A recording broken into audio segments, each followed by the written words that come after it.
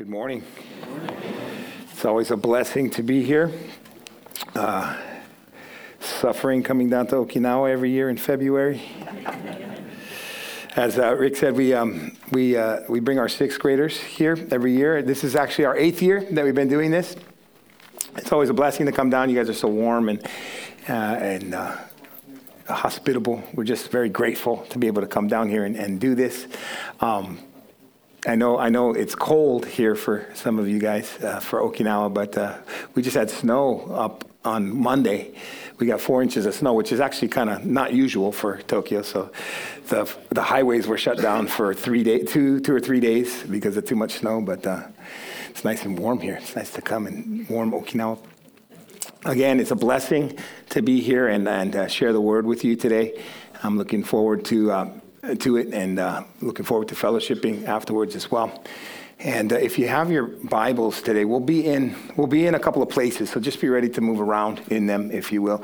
But before we get into them, this last in the end of 2023 and then the beginning of 2024, I was praying, and I normally don't do this, but I was praying and I was asking God for something to grab onto, something to hold on to for 2024. Just seems like it's going to be a pretty eventful year, I think, and I'm hoping that the Lord's going to call us home, to be honest. But I was asking God, please just give me something to grab onto, something to go into the year with, and He impressed on me, I believe, Colossians chapter 3. So we'll start there. This isn't going to be where our text is, but if you will, just turn with me to Colossians 3, and I'll read the beginning of it. Colossians 3, verse 1, it says, if then you were raised with Christ, seek those things which are above, where Christ is, sitting at the right hand of God. Set your mind on the things above, not on the things of the earth. For you died, and your life is hidden with Christ in God. When Christ, who is our life, appears, then you also will appear with him in glory. I feel as though the Lord impressed on me to be heavenly minded this year. And of course, this is kind of elementary. He wants us to be heavenly minded all the time. But again, I can't speak for anybody but myself, but to speak for myself, I feel as though there's definitely times in my life, I would say even daily, throughout the day sometimes, in which we can lose focus of where our real home is. If you will, as believers, our home is in heaven. Our home isn't here. We're just sojourning. We're just visiting. We're just here to be used by the Lord until He's done using us here, and then we're to go home. So our investments and our life, as it says there, our life is Christ, and so our future is in Him. Our now is in Him, and our future is in Him. And I think He wants us to be focused on the eternity, focused on the heavenly. And so I've tried to make it. It's a short start so far. We're only in February, but I've tried to make it purposeful to be in every situation that I'm in, to stop before I react emotionally. So oftentimes we react in emotions, and God's made us emotional people, and He speaks to us through our emotions, but He doesn't want us to make rash emotional decisions, right? He wants us to trust in Him, and I think the key to that is being focused on Him and what He has for us and our home, which is in heaven. Now, I think that the reason I bring that up with you guys is I think that that's going to go in line with our text this morning. We'll be talking about heavenly fighting, if you will, spiritual fighting. And so if you have your Bibles, turn with me to Ephesians chapter 6. And we'll be looking at a very, very familiar passage to many of you probably. But I think it's good to just be reminded of the spiritual things. So Ephesians 6, and I'll read just a bit. I'll read from verse 10 to verse 18. Hold on one sec, sorry. Let me get there.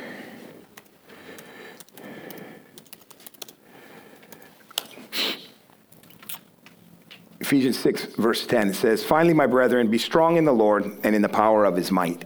Put on the whole armor of God that you may be able to stand against the wiles of the devil. For we do not wrestle against flesh and blood, but against principalities, against powers, against the rulers of darkness of this age, against spiritual hosts of wickedness in the heavenly places. Therefore take up the whole armor of God, that you may be able to withstand in the evil day, and having done all, to stand. Stand therefore, having girded your waist with truth, having put on the breastplate of righteousness, and having shod your feet with the preparation of the gospel of peace. Above all, taking the shield of faith, with which you will be able to quench all the fiery darts of the wicked one. And take the helmet of salvation and the sword of the Spirit, which is the word of God. Praying always with all prayer and supplication in the Spirit, being watchful to this end with all perseverance and supplication for all the saints. So, as believers, we're in a fight. And the fight's actually a constant one. We're constantly in a battle. And if our focus isn't on the Lord, if we're not looking at things with a heavenly perspective, a biblical perspective, there's a couple of things that can happen.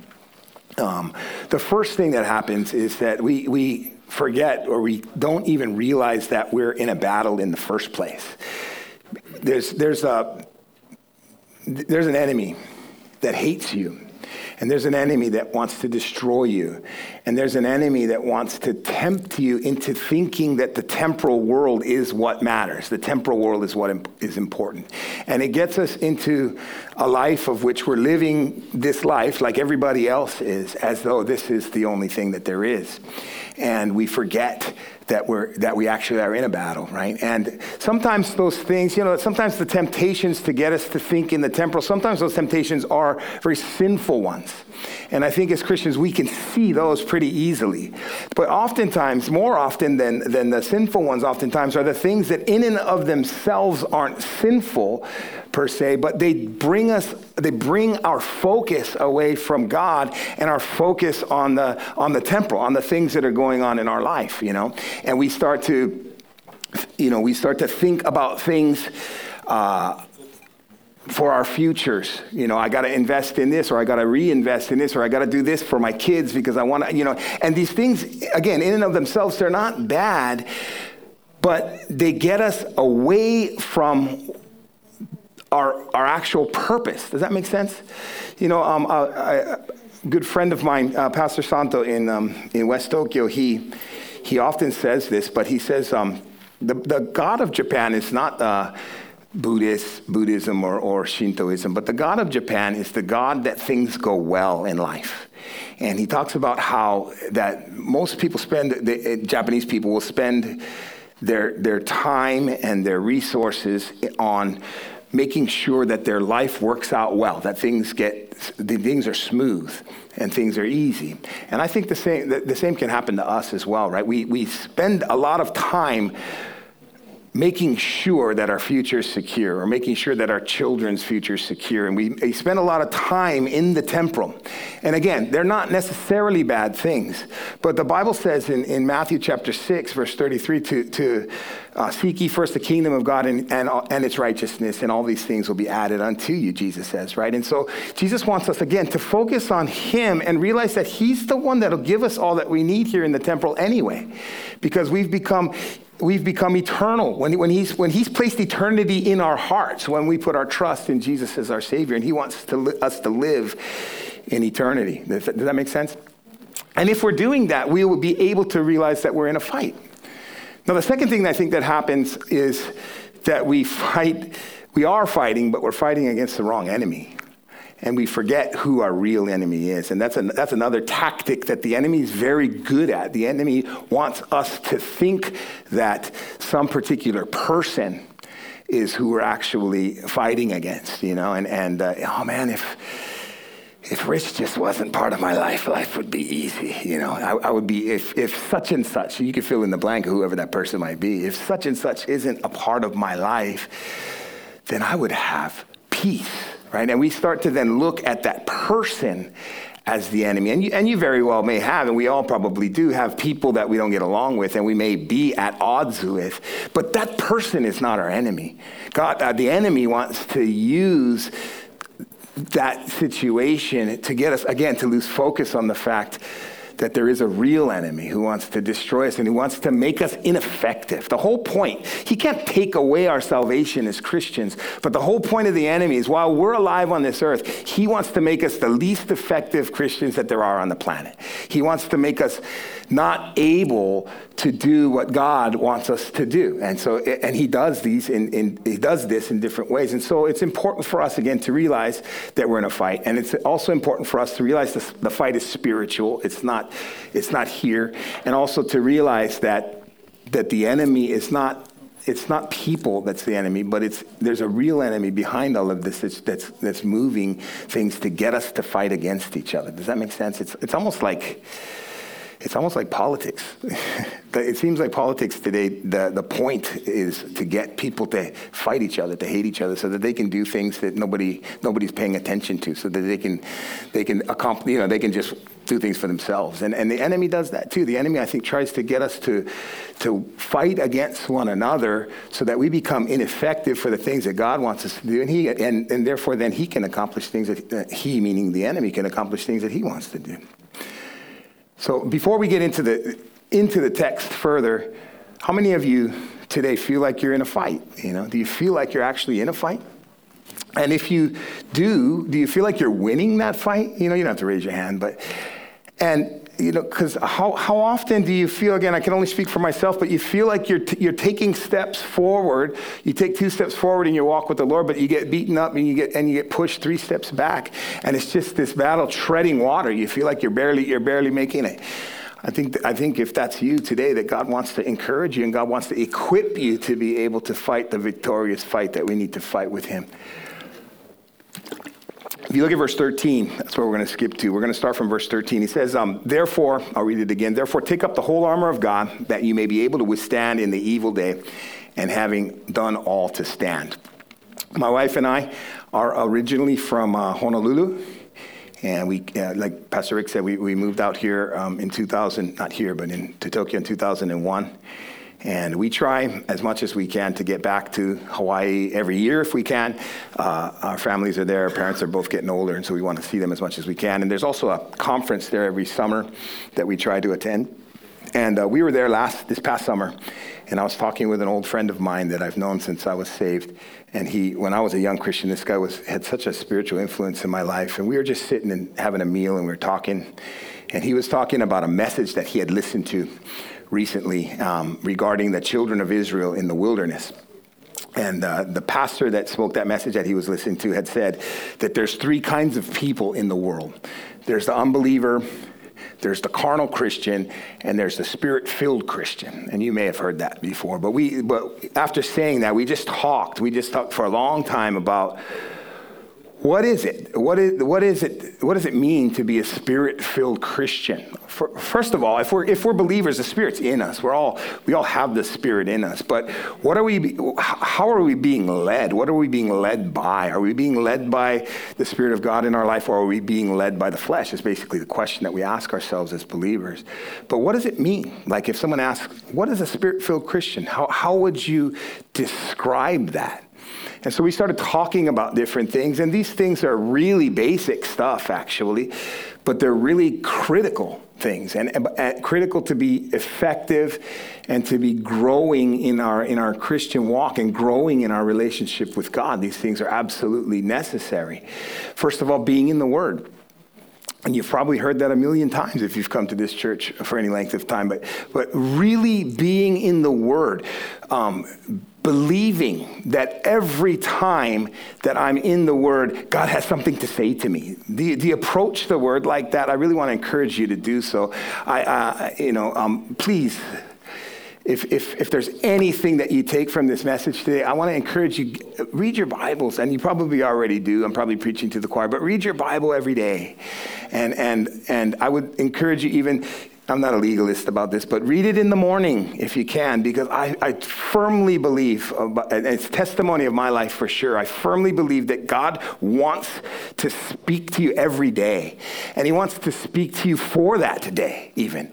And so in the morning, he gives us a word, and so often, and you guys can probably attest to this too, but he gives us a word, and that word, he'll use that word to speak into our life in a situation that we face in the day, or he'll use that word for us to be able to speak into someone else's life that we meet in that day. And God wants to do that. God wants to do that regularly. And so when, we can get into a routine, and it's not a bad routine to get into, a routine of reading your Bible every day. That's good. I hope you are doing that. But sometimes we can approach that routine as we do, doing push-ups or whatever, and just check it off as a checklist, something that I finished today. But I want to encourage you, when you approach the Word in the morning or whenever it is that you approach the Word, approach it believing that God wants to say something to you. And he really does. I really believe that he does. So be in the Word. Be in prayer. Crying out to him, understanding, it's crazy to think about this, but the God who created, as is it Sarah? As she prayed, she said, she was praying that the God of the universe cares to listen to us. He actually wants to hear from you.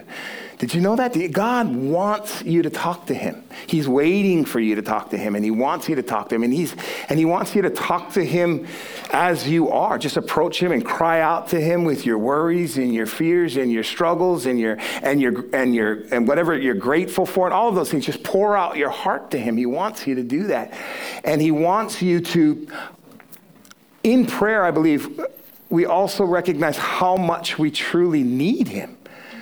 How much we can't function, especially if we're talking about we want to live a spirit-filled life. We can't live a spirit-filled life without God. It's impossible. And God is spirit in this sense. And so we approach him in a spiritual realm, and the way that we do that is through prayer. We talk to him. And so please, be in the Word and be in prayer, and being in fellowship is another critical thing that we need to do. Again, I'm preaching to the choir because you guys are all here, but recognizing that God has me in a body of believers for a purpose. We can sometimes get, I don't know if confused is the right word. When we come to church on Sundays, it's like a speaker and an audience. But that's not what church is. Church isn't a speaker and an audience. Church is everyone. And it's critical. I mean, you matter to church. Every single individual in the church body matters. The Bible calls it a body. And the Bible says that when one member of the body is hurting, when one member of the body is out of commission, then the whole body suffers as a result of that. The body doesn't function as it's supposed to function when you're not a part of it. And so be in fellowship and be in purposeful fellowship, asking people how they're doing in life and those things, which leads me to the next thing, which is the fourth thing that I think is really another spiritual discipline that's important in being a spirit-filled Christian is remember to share what God is doing in your life as regularly as you can. God wants us to be doing that, testifying, right? We think of testimony, and oftentimes we think about talking about our salvation testimony, which is great. You should do that. But also, just what's God doing in your life this week? What did God do in your life yesterday? Because, of course, he does it for you to raise you up and to encourage you, but he wants you to speak about him and the work that he's doing in your life so that you can speak into others about the living God. There's a living God that's working inside of us and a living God that's doing things in our lives and miracles, as Pastor Rick said earlier. And he wants us to be sharing those things with people to encourage other people. We have a Friday night, we do a Friday night, we don't do a midweek, we do a Friday night Bible study every week. And once a month, we've for a couple of years now, we've been doing this. I don't remember when we started, but once a month we do, the first Friday we do testimony time. And basically no preparation, just What's God doing in your life? That's the question I just asked. What's God doing in your life? And people are open to, anybody can share. And we just kind of do it to encourage one another and just to remember what God's doing in our own lives.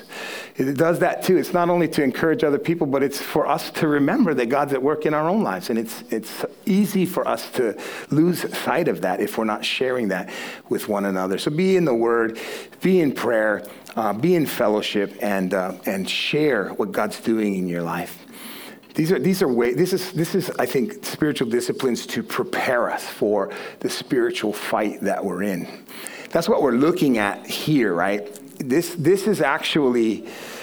chapter is actually a preparation chapter, right? It gets us ready for the spiritual fight, because you don't put on your armor when the darts are coming. If the darts are already on their way and then you're getting dressed to put on your armor, you're probably going to die, right? If the bullet's already flying before you put on the helmet, you're probably going to die. This is prep, which I'm speaking to a bunch of people that do this probably for a living, right? We brought, we bring our sixth graders, and Tokyo there's a base in Tokyo nearby. There's a couple of bases nearby, but they're not that close to us. And there's planes flying over us, but they're usually the big ones, the big transport planes, so you don't even notice that they're military planes. But you come here, and the jets are flying, and the helicopters are going, and the kids get really excited about that stuff. And I was thinking about that yesterday morning, as I was hearing some of the other day, I was hearing the planes fly over, and I was thinking, this is perfect for what we're looking at. You're constantly preparing so that you'll be prepared when the battle actually comes. And most of the time for your jobs, you're actually prepping for something that may or may not happen, but you're ready when it does happen. And that's exactly what we ought to be doing as believers, because the fight's there. The fight is coming. And God wants us to already have the armor on so that we don't fall when the bullets come. We don't fall when the fiery darts, as we read there, come our way. And so this is the way to prepare.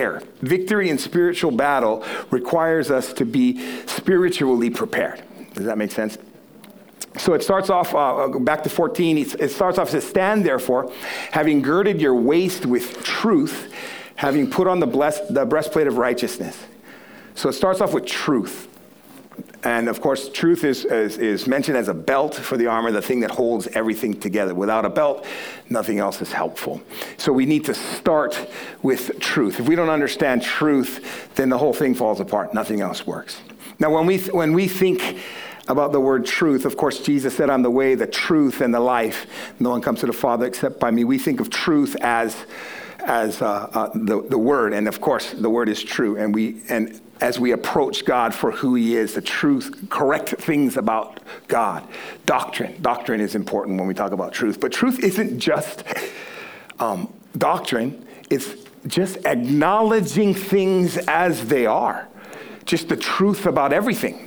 We're living in a time where simple things that we understood just a few years ago as just simple, even absolute truths are now being questioned as to whether they're true or not, right? I mean, a boy and a girl, as simple as that, those kind of things. And we kind of laugh at those things and we look at it, this is crazy. But yet people are looking, well, your truth is your truth and my truth is my truth. And everything falls apart then. There's nothing to hold on to if there's no truth. And that's the same for us. We need to know the truth of what the word says, having correct doctrine so we can speak the truth. But the truth is our foundation in being prepared for the attacks of the lies that are going to come. Because there's such a battle against truth today. Truth about God, of course, there's always been a battle about truth about God, but truth in general. Truth is being fought against. And if there's so many lies out there today and people are falling for them, and even Christians are falling for them. And if we're not grounded in the truth, it will get harder and harder to recognize the deception, because the deception is going to get better and better better is a bad word, worse and worse as time progresses.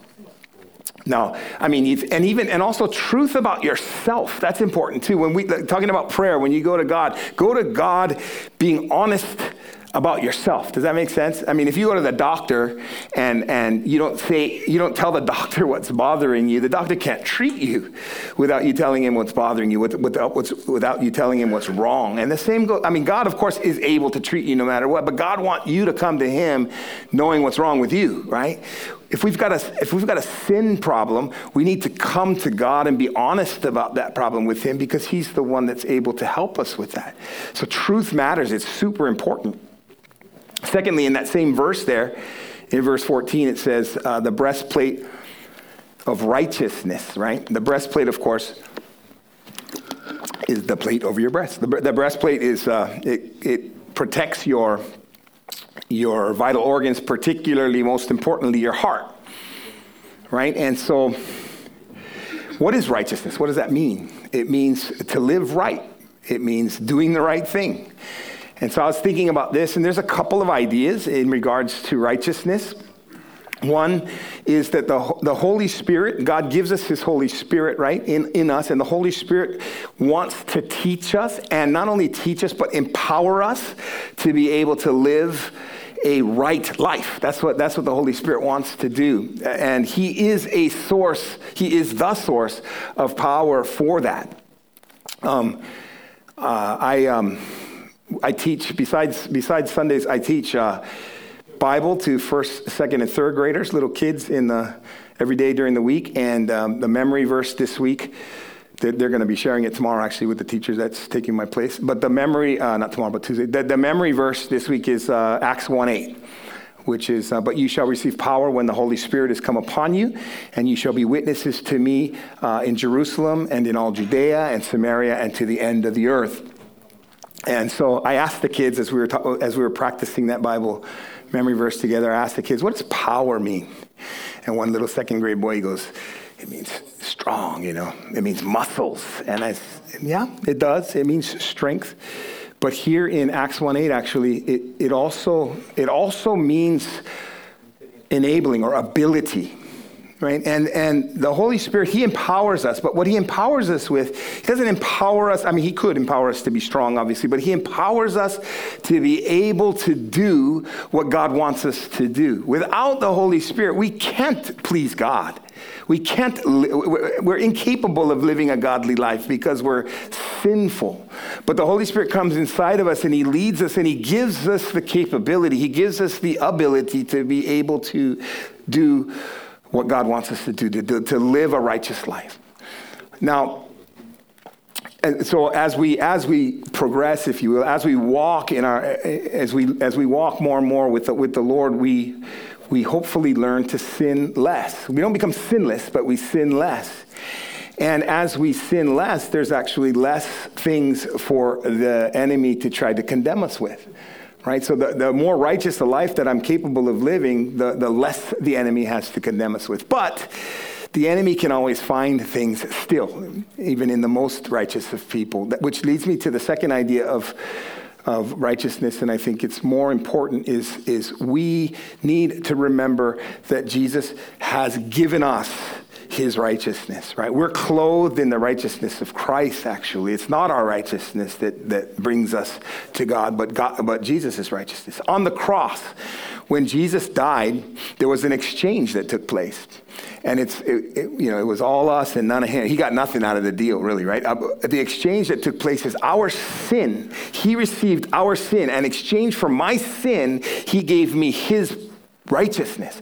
And I'm clothed now in the righteousness of Christ. And the great thing about that is, as I just mentioned, the enemy has less to condemn us with if we're walking righteously, but he'll be able to find things because we still drag the old man with us as we live on this earth. Until we get to heaven, we're going to drag that old man with us. And there's going to be areas in our lives that need forgiveness and need change throughout our life. Right? So the enemy will find those things, and the enemy will attack us with those things and try to condemn us with those things. But we can stand boldly and say, no, it's not my righteousness that brings me right with God. It's the righteousness of Christ. I'm clothed in Christ, and Christ has forgiven me for that. I'm right with God because Jesus is right. Does that make sense?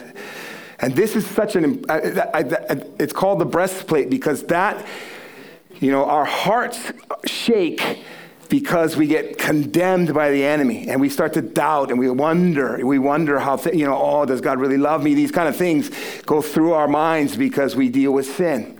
But if we remember that we're righteous, we're made righteous by the work that Jesus did for us, then our heart's secure. Does that make sense? Now, actually, I'll give a reference there. 2 Corinthians chapter 5, verse 21.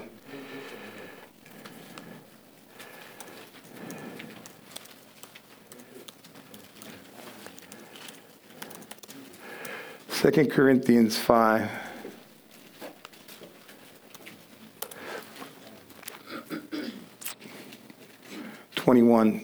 The last verse of the chapter says, "For he made him who knew no sin to be sin for us, that we might become the righteousness of God in him." That's the exchange, right? Jesus became sin for us so that we might be made righteous in him. But back to Ephesians chapter 6 and verse 15. It says, "Having shod your feet with the preparation of the gospel of peace." So our shoes in the armor, our shoes are the gospel. What is the gospel? The gospel is the good news. The good news starts with the bad news. The bad news is that you're a sinner. The bad news is that you're born into sin and that you commit sin, and that sin separates you from sinless God, from holy God. That's the reality. That's true.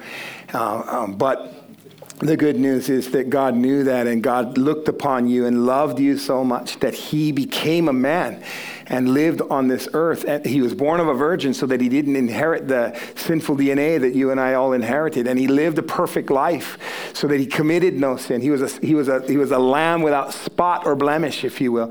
And he died on the cross for you. And then he proved that everything that he said was true by rising from the dead 3 days later. And that he says that if anyone puts their trust in him, that they shall be saved, that we receive eternal life by believing that Jesus died for our sin. If I believe that Jesus died for my sin, then I'm saved, the Bible says. Actually, that's what makes Christianity different from all of the religions of the world. All of the religions of the world are based on, no matter what it is, it's all different things, but all the religions of the world are based on here I am, and here is wherever it is I'm going to, or you call it God or whatever.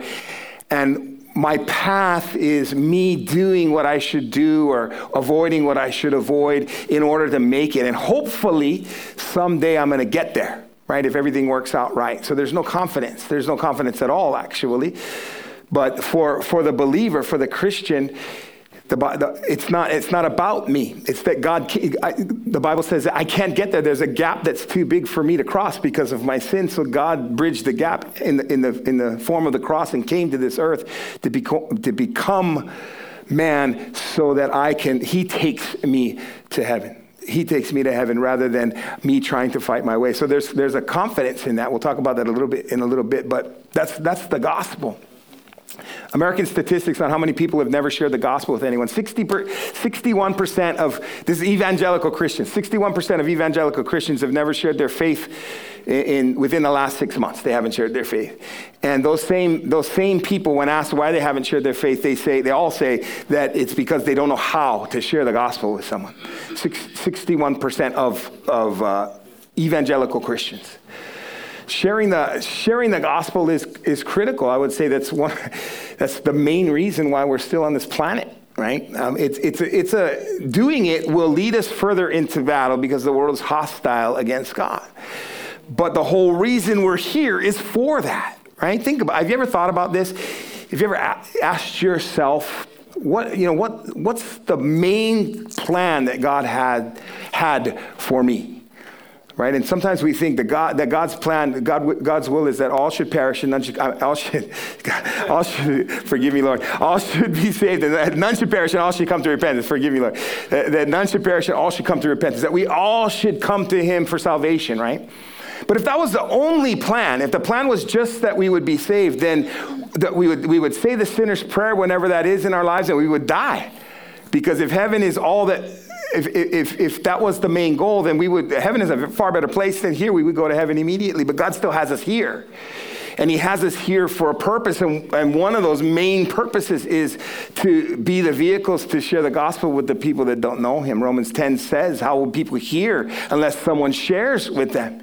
And for whatever reason, God could use any other reason. Any other purpose. God could share the gospel any way that he wants to, but for whatever reason, he's chosen you and I to be the vehicles to do so. And therefore, it's important that we understand that that's part of the preparation, the spiritual preparation, is to be equipped to do what God's called us to do, to be equipped with the gospel. That's our feet, that's our shoes, if you will, right? Then he says, in verse 16, he says, above all, taking the shield of faith with which you will be able to quench all the fiery darts of the wicked one. So 16 now talks about faith. Hebrews chapter 11, the hall of faith this chapter is referred to. Hebrews 11, verse 1. You have the definition of faith. Many of you probably know this verse by heart. It says, now faith is the substance of things hoped for, the evidence of things not seen. We trust in a God whom we don't physically see. We see the attributes. That we see God at work. We see what God has done. We see God at work in our own lives, but we don't actually physically see God, but we trust him, right? We trust God when I don't see him or understand what's happening in my life. Notice what it represents in the armor here. It says it's the shield, and it's the shield from the fiery darts of the enemy. The enemy is throwing fiery darts at you all the time. And when our shield is down, we get hit with the fiery darts. And the fiery darts, what are the fiery darts? Some of them are, I think, universal for all of us. Some of them are individual for each person. The things that are our weaknesses and the things that the enemy knows are going to bring us down. Those are the things that he shoots at us. I think discouragement is one that's definitely universal. Fears. He tries to shoot us with fears. What ifs? How many of you, at night, you lay down and you think, and you start to think about things, or maybe not at night, but you start to think about decisions and what's going to happen if this happens, or if this doesn't happen, or if this, we start to think about these things. Maybe some of you might have a sickness that you've recently found out, and then from there, the thoughts go, well, what if this happens, or what if this happens, or what if this happens? All these things that we actually have no control over, all those what ifs we have no control over, and many times, none of those things actually happen. We just waste our time thinking about them. God wants us to have faith, to trust him, right? Faith, it's interesting. Faith is something that we have. The Bible talks about it, right? We need faith. It's something that we have, and we can have, I guess, strong or weak faith. But I think we concentrate too much on that, to be honest. We don't need much faith. Jesus said, if you have faith of a mustard seed. The important thing about faith is not how much you have, it's what your faith is in. Does that make sense? Our faith, it's the object of our faith that matters. It's not how much faith we actually have, right?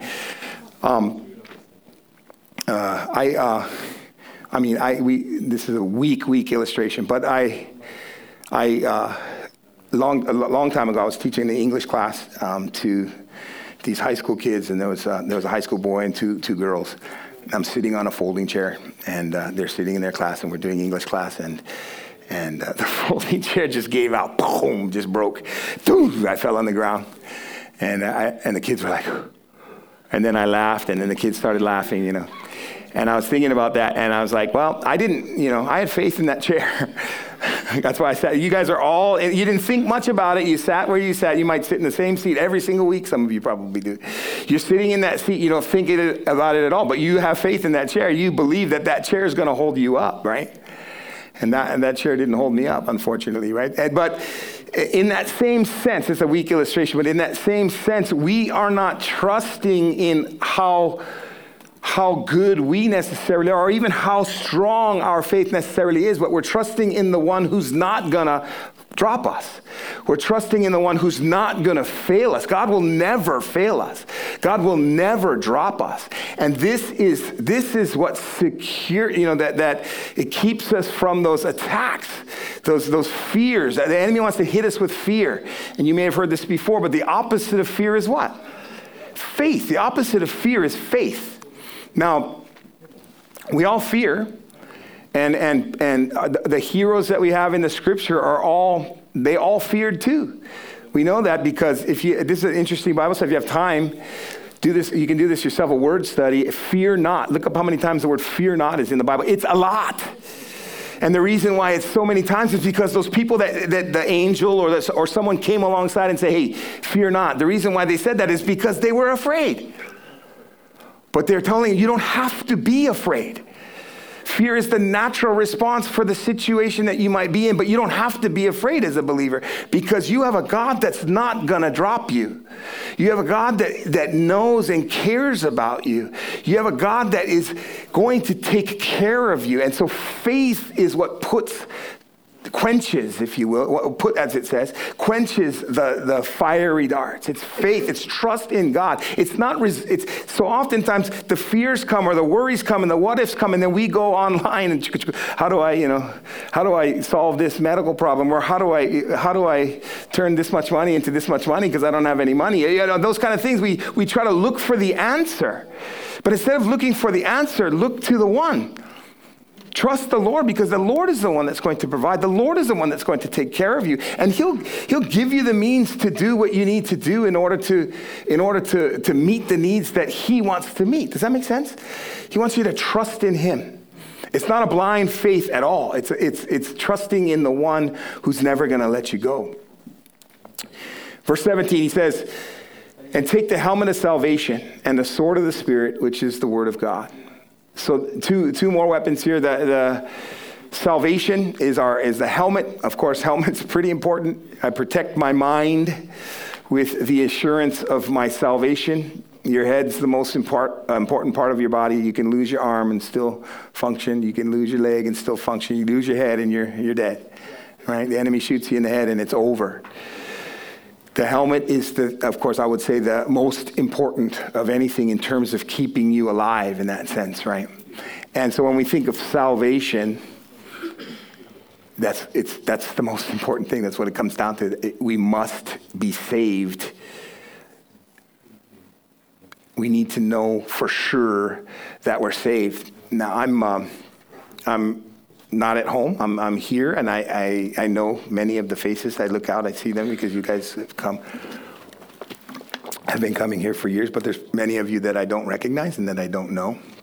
And I don't want to take this for granted, quite honestly. You may have heard this before, but a famous evangelist named D.L. Moody. He was in Chicago, and he was doing I forget what it was, several days of these crusades, and people were coming to like these tent meetings basically, and he was sharing the gospel with people that didn't know the Lord. And the first night, bunches of people came, and he shared this message, and then he said, come back tomorrow night. At the end of the message, he said, come back tomorrow night, and he was planning on inviting them, having them come again, and giving an invitation the following day. And then that night, the famous Chicago fires took place, and tons of people died. Many that had attended that tent meeting actually died. And D.L. Moody said to himself, he's never ever going to not give opportunity for people to respond to the gospel again in any meeting that he ever had again. And so, not trying to be emotional or trying to pull strings or anything, but I don't know you guys, and I don't want to take this for granted. I'll ask the question: if a bomb dropped on this building right now, and you woke up in eternity, are you going to be standing before the Lord? Is he going to receive you in? Is he going to know who you are? And is he going to welcome you in? That's an honest question. If you die today, do you know, without a doubt, that you're going to go to heaven? I mentioned earlier about the different religions of the world. Besides the fact that the Bible is true and all the rest is a lie, but the teaching is a lie too. And the teaching, there's no confidence. There's no assurance because it's based on them. But we can have full and absolute assurance of our salvation because it's a work that God did for us. Jesus died on the cross for your sin.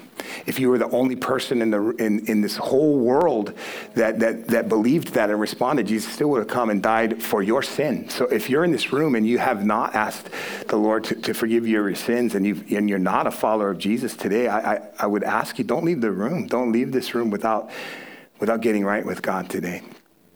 And if you are a believer or you consider yourself a believer and you're walking in sin. And what I mean by that, we all struggle with sin, don't get me wrong. We all fall. But if you're just living in sin Monday through Friday and it's not bothering you, you're not convicted by it, and then you show up on Sunday and you come to church, you should not be assured of yourself. You should feel insecure about your salvation, because God wants you to live a life, a spirit-filled life, a life with him. And he wants you to live a new life. He wants to change us. That's what God does. He's in the business of changing people. And so he wants us to be assured, not that we'll live a perfect life, but that we have a perfect Savior and that he's died for us and we have eternity. And so please, again, if you're not sure today, don't leave. Don't leave without being sure. You can come and talk to me. You can talk to the guys in the back. I'm sure talk to Pastor Rick. If you don't know today that whether or not you're going to go to heaven when you die, please get right with God today. Now, knowing that is our security, right? That is our security. 1 John chapter 5.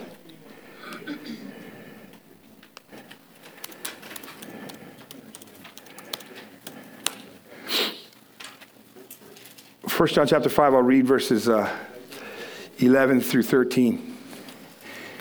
It says, and this is the testimony that God has given us, eternal life, and this life is in his Son. He who has the Son has life. He who does not have the Son does not have life. These things I've written to you who believe in the name of the Son of God, that you may know that you have eternal life and that you may continue to believe in the name of the Son of God. John wrote his letter to believers.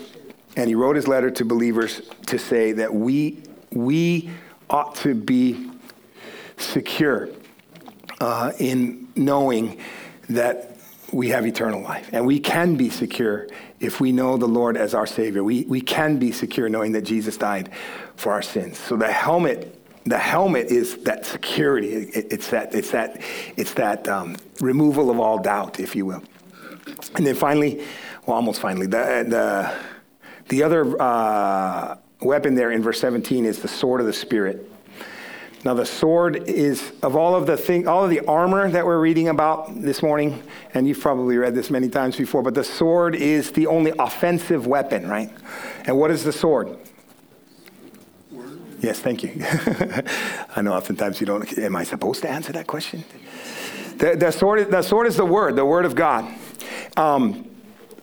The sword is our weapon. He wants us to use it, right? A weapon is there for us to use. The question is that I ask you is, how good are you with your sword? You know, I mentioned that I teach first, second, third graders Bible, and we do something called sword drill. I don't know if you guys have heard of that before, but the kids put their Bibles on their heads, and the teacher says, "Okay, ready?" Isaiah 7:4, and go, and then they try to find Isaiah, and the first one there starts to read, and they get a point. But then the other rule for that game that we play is that if it's a verse that you already know, you don't have to open it up. You can just say it. And so if you've memorized any verses, you're going to be the first one to get the points, obviously, because you've memorized the verses. And then we tell them, and there's another guy that does Bible, and he really has, we live in a where we are, this society, very free. We can read our Bibles wherever we want, whenever we want. Many of you probably have more than one. You've got a home Bible and a church Bible and a electronic Bible and all these things. And that's great. That's great. But there may be a day when those things are taken away from you. They can be. There may be a day that comes. And I think the way the world is moving, I think that day probably will approach it, and maybe even here. There may be a day when we won't be able to physically possess those Bibles, but they cannot take the Bible from your heart. They cannot take the verses that you've placed in there yourself. And so I want to encourage you, don't just read your Bible, but memorize. Don't memorize your whole Bible if you can, but memorize verses where God speaks to you, especially the verses that God really speaks and impacts or speaks to you in a particular situation, and those things. Remember them, write them down, memorize them, because again, God wants to use that as a weapon. A weapon against the enemy when we're facing temptation, when we're facing trials, when we're facing doubt and fears and all those things. God wants to bring to remembrance verses that we've learned before so we can fight against that. Does that make sense? Right? Bring to remembrance. What does that mean? That means it has to already be there. Right? You don't bring to remembrance something that you didn't remember, right? You bring to remembrance something that you've already placed in your heart. So read your Bible, and particularly those verses that have spoken to you, grab onto them and remember them, because God will use them.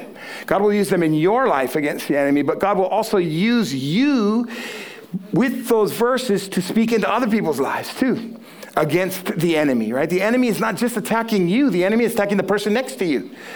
The enemy is attacking every single one of us. He's trying to destroy every single one of us. And we, as the body, play a role in others' lives by speaking the truth into their lives as a weapon against the enemy who's trying to kick, to beat them down. And you don't know. So oftentimes we hide the things that are going on in our lives, and we don't know the struggles that people are going through. And the word that you speak to them might be the very word that God wanted you to speak to them, to speak into the situation that you don't even know about.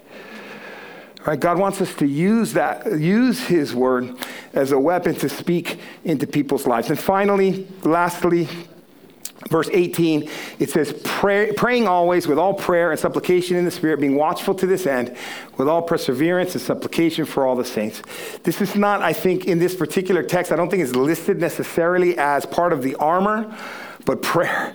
Prayer is vital, right? I mentioned it in the beginning, but prayer is not necessarily part of the clothes, if you will, but I think that prayer is the way that the soldier who's in the battle stays in communication with the commanding officer who wants to speak to him or her, right? The way we speak to the one who has us fighting is through prayer. And God accomplishes through prayer. It doesn't, I still, I've been a Christian for more than 20 years now, and I still can't really wrap my head around how God does that. God is sovereign. I believe that, of course, with all my heart, that God moves because God moves. God does what he wants to do. But yet you read in the scripture, there's times in which people pray, and it almost seems as though God changes his mind.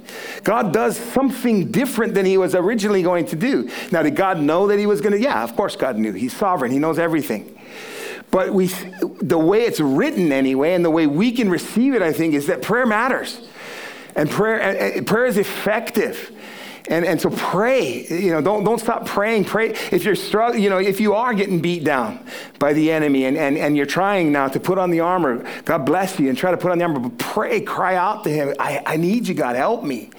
Don't be afraid, be honest and cry and let him know where you are and what you need. And God's a loving and a faithful God, and he wants to supply you, right? Prayer is, I believe, one of our greatest spiritual weapons against a spiritual enemy, right? We're fighting a spiritual fight. We need to fight it in the spiritual realm, and the spiritual realm is through prayer. So let's enter this week. Let's enter this day, if you will. Let's enter this week setting our minds on the things that are above, on the heavenly things, being heavenly minded. Let's prepare ourselves for what the Lord has for us this week. Let's prepare ourselves to be protected and ready to fight the fight that the Lord has to fight for us, because it matters, right? Pastor Rick was talking today about relationships. When we get to heaven, we're not bringing anything with us except for the souls of folks that we've impacted. That's all that comes along. So that's all that really matters, right? And so remember and prepare for the work that God has for you this week, and don't be surprised if the enemy attacks you, right? Because the enemy attacks the works of God. But God is greater, and God wants to equip you with the ability to accomplish what he wants you to do this day, this week, and the rest of your life. Let's pray. Heavenly Father, Lord, we do thank you, God, that you're a great God. You're a God who equips. You've given us your Holy Spirit. We're so thankful for that. Holy Spirit, I pray that you would work in each of our lives. Lord, we ask you to empower us and enable us to live lives that are pleasing to you. Lord, I pray that we would, be readers of your word. I pray that we'd fall in love with your word, and that we'd be prayers, and that we would be in fellowship, and that we would be sharing our testimony in those things. I pray, Lord, that you would arm us up. Lord, with all of the armor that we read about today, that we would be ready for the battle that you have for us, Lord. I pray, Lord, I pray for victory in our spiritual lives. I pray that we would be effective here on this earth not for the earthly things, but for the kingdom things, Lord, for the heavenly things, Lord. So just equip us for that, Lord. And I pray for each one in this room, Lord. I pray specifically if there's any here, Lord, as we spoke earlier, that doesn't know you as their personal Savior. I pray that they would know you today. I pray that they would understand how much they need you. I pray that they would cry out to you, and that they would ask you to forgive them of their sins, Lord. And I pray that you would forgive them, Lord. I pray that you would bring new life to people today. I pray for those that are struggling in sin as believers or walking in sin even, Lord, that they would turn from their sin and follow you, Lord. Your word says that if we confess our sins, you're faithful and you're just to forgive us of our sins and cleanse us of all unrighteousness. I pray that work would happen today. In Jesus' name I pray. Amen.